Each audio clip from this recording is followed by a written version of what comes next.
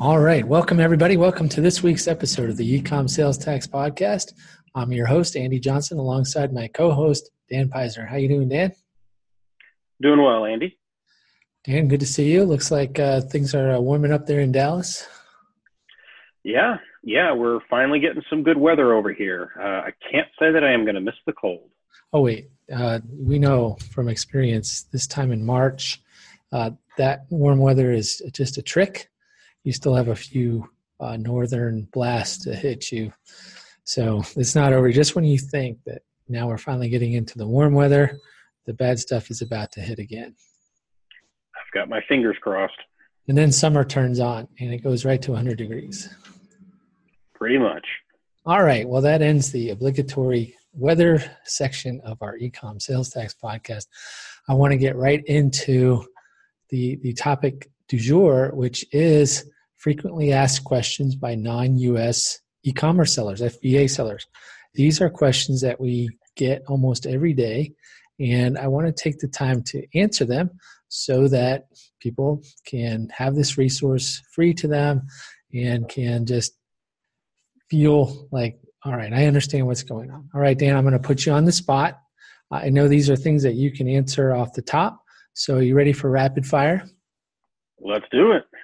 All right. So you see so much information out there, and people talk a lot about, the type of entity, U.S. entity that you should form, what state you should put it in. There's a lot of misinformation because they'll typically recommend some state that has no income tax, basically implying that if you put it here, you don't have to owe any tax. And the biggest exposure, the biggest tax risk that any FBA seller has, whether they come from across the pond or they're in the U.S. already, is sales tax. And where you locate your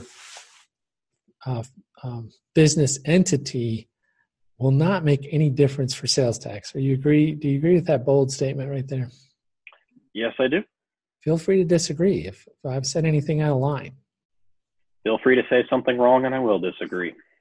Okay, I probably will say something wrong. I'm known to do that. So we're dispatching with the question of, is it important for sales tax purposes where we locate an entity? But we've skipped the question of, do I even need a U.S.-based entity either to sell in the U.S.? Like, is there some legal requirement? Does Amazon require me to have a U.S. entity? And if they don't, but do I have to have a U.S. entity to collect sales tax? Well, Andy, there are pros and cons to both, but it certainly is not required to have a U.S. entity to collect sales tax. The states are more than happy to take your money, whether you're a foreign or domestic entity.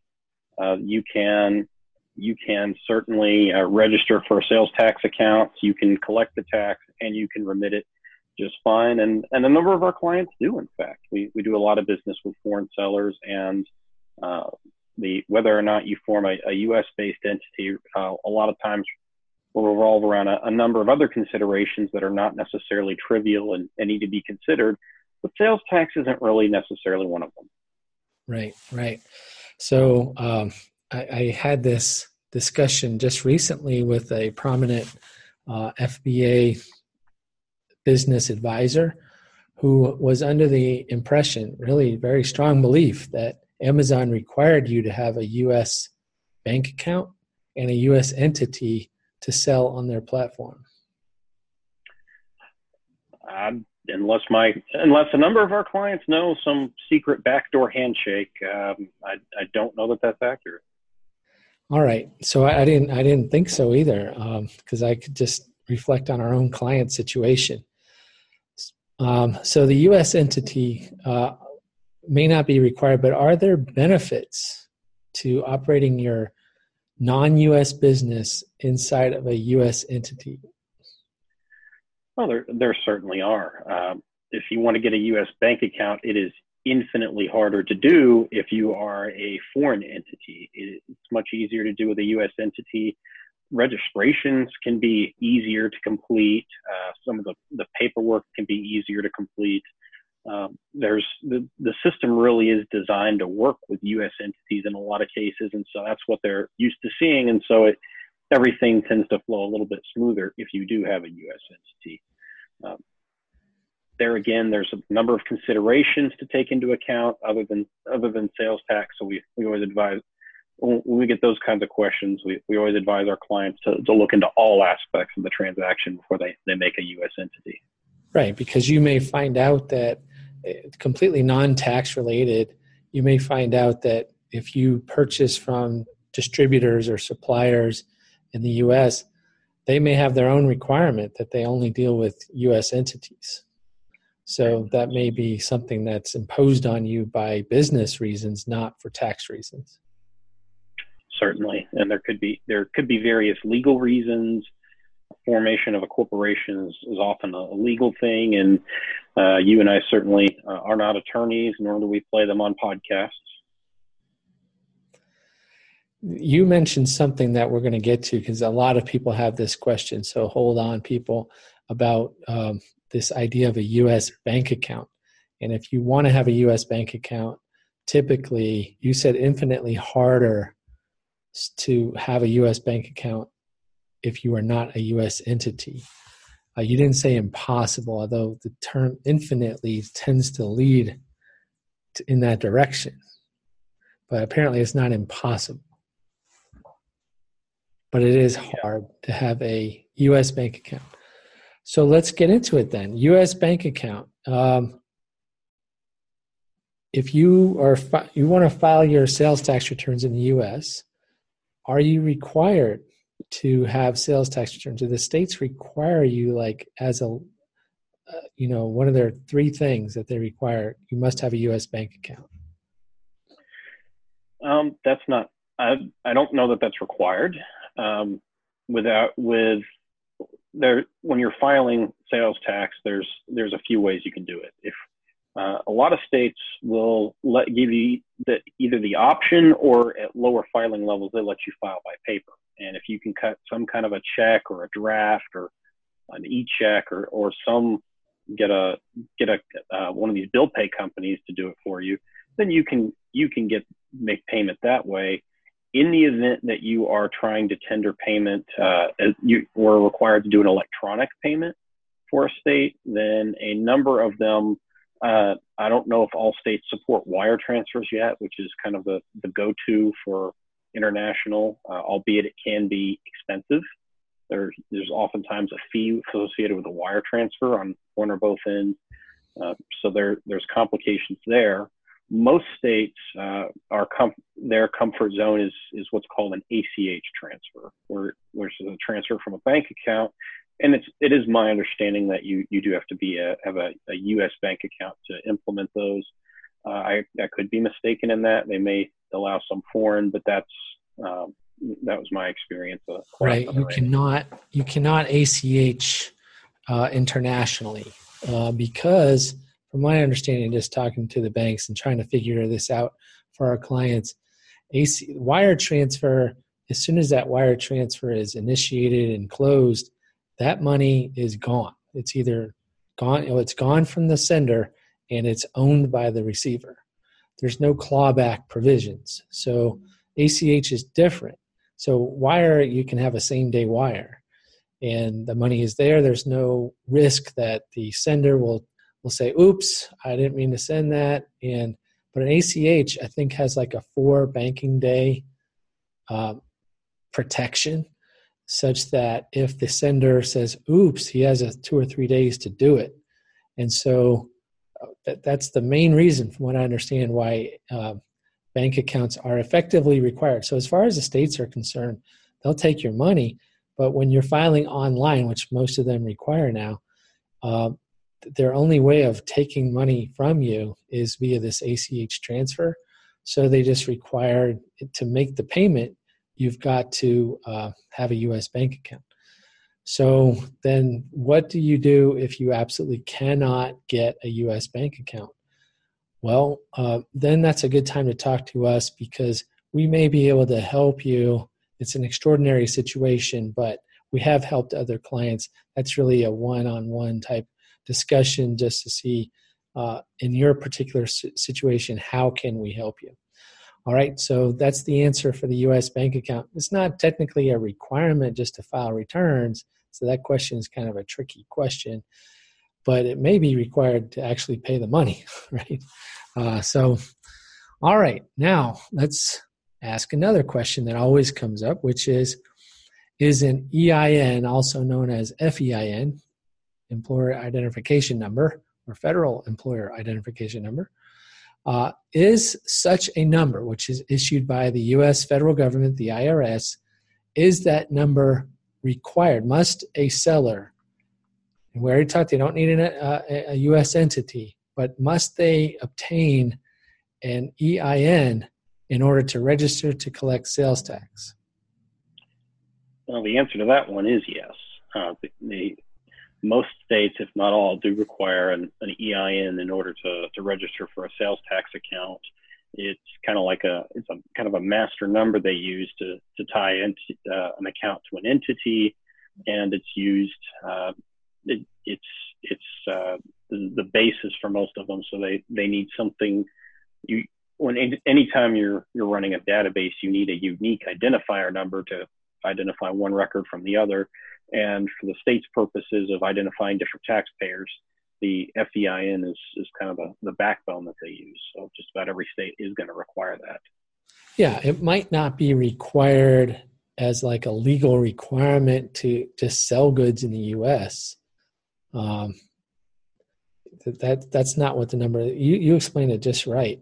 I'm aware that some vendors, before they'll deal with you, they may require you to be a U.S. entity, like we already mentioned, but they may also require you to have an EIN. So there's just another way for them to verify who you are. A customs broker may also require it. And this is a service that we help clients with all the time, just getting their EIN. It's also something that you can do on your own. So that's the EIN. This becomes very confusing, even for US-based people like myself. We have all these things. We have U.S. bank account. We have U.S. entities, the various entities, LLCs, S-corps, C-corps, partnerships, trusts. What else have I missed? You have the single owner LLCs, disregarded entities. You have all these things that you could possibly be. If not, and then we have these identification numbers. And here's another one that people ask about. Are you required to have a social security number or ITIN required in order to register for sales tax? If you ask the states, they would very much like you to. They use the states, and when they register, they want the information for a responsible party. Sales tax is a trust tax, and they want somebody whose feet they can hold over the fire if they're not getting their taxes every month or quarter, or name your filing frequency here.